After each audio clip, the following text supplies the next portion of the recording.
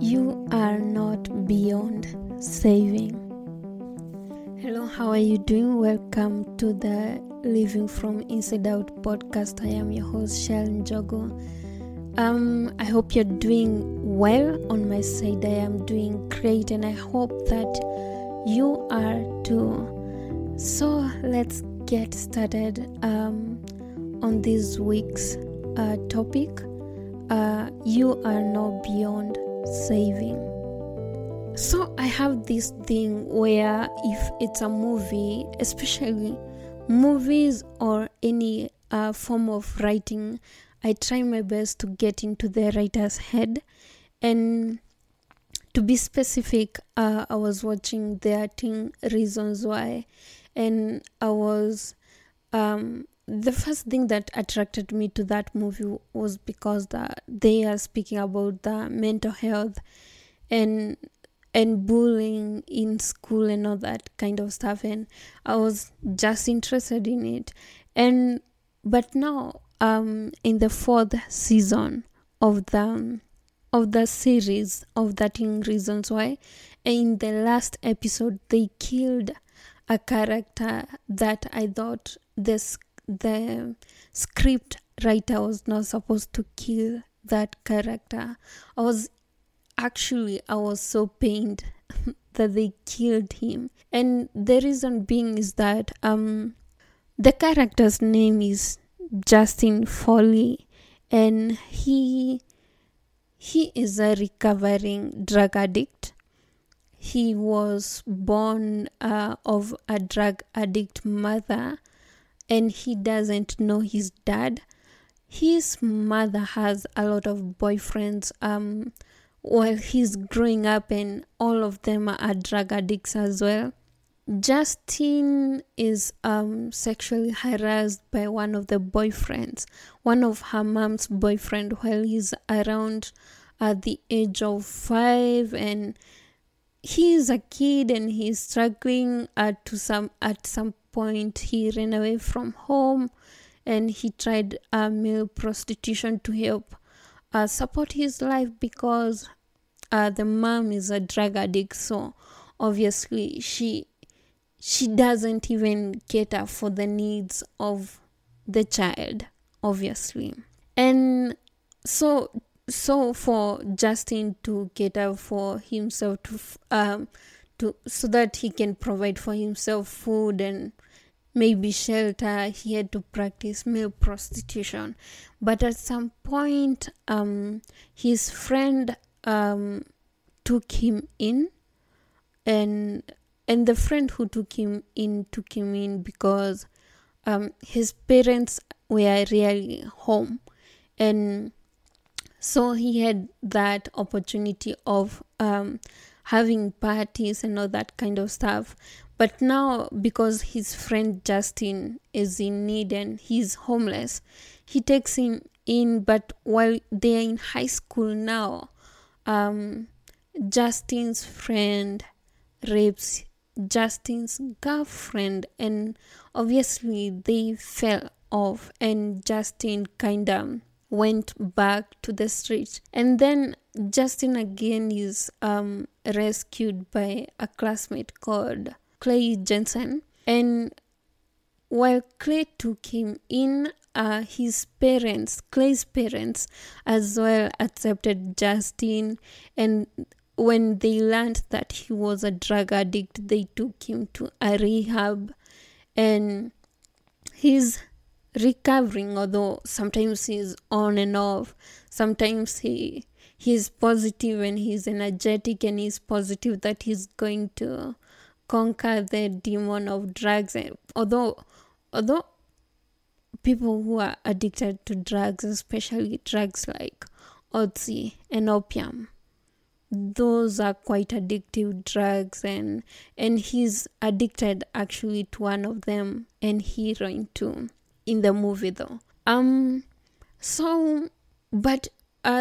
He only goes back to, I think, smoking or injecting himself when his mom dies. That's one instance. But then the problem is when he goes out to dance the final year dance with a girlfriend. They're dancing. It's a whole class thing where the final years usually go for a dance that they call prom. Justin falls and passes out, and he's taken to the hospital. At the hospital, that's where they learn that he's HIV and it has progressed to AIDS, and he has meningitis, and his lungs are affected, and his brain too. And it's like, for him to survive, he has to be on a life support machine. And at some weeks, he dies. And the reason that I felt bad that they killed Justin was because I felt like he had just gotten a second chance to life. He had just gotten this family that is good, that a family that wants to support him, a family that encourages him to an extent that he now wanted to go to college, and that was never a dream before he got to this family. He had started seeing a future for himself, and I was in this big conflict with the writer. Why would you kill someone who just got a second chance to live? Does it mean that I was wondering, was the writer trying to portray that in this life you can get any second chance? Or if you get a second chance, you just get a taste of it and it will get snatched away again. And I kind of felt bad. But then when his friends were talking about him being sick, and they said he probably knew that he was sick, especially he probably knew that he had HIV, but he was so afraid, not afraid, he felt like a bother, like people had helped him too much, or he was always the subject, that he is the only one who needs what do you call these people? He felt like he was always the needy person, and probably that made him keep quiet and ask for help, because I think if he had asked for help for maybe 6 months earlier, he could have gotten help and he couldn't have died. The other reason that he probably didn't ask for help was maybe he was looking at his past and he felt like his past was too difficult to ever get a beautiful tomorrow. And that's why I actually made this podcast saying that you are not beyond saving. Number one, never feel like you are a bother. You'll be surprised to know how much people want to be of assistance, and people are willing to listen. People are willing to give help, and we were created to socialize. We can't live alone. And I'll use this analogy of a horror movie. You'll find in horror movies, and that's what happens in life, the person who is walking alone, or a person who is just alone, those are the people who get attacked. Anyone who is alone, because first off, you can't ask for help. You can't, even though you're a good fighter, there is a limit that you can help yourself. To some extent, you need another human or other humans to help you out, and that's so. Please don't say that you'll figure this out on your own. Sometimes it's good and highly advisable to just seek for help.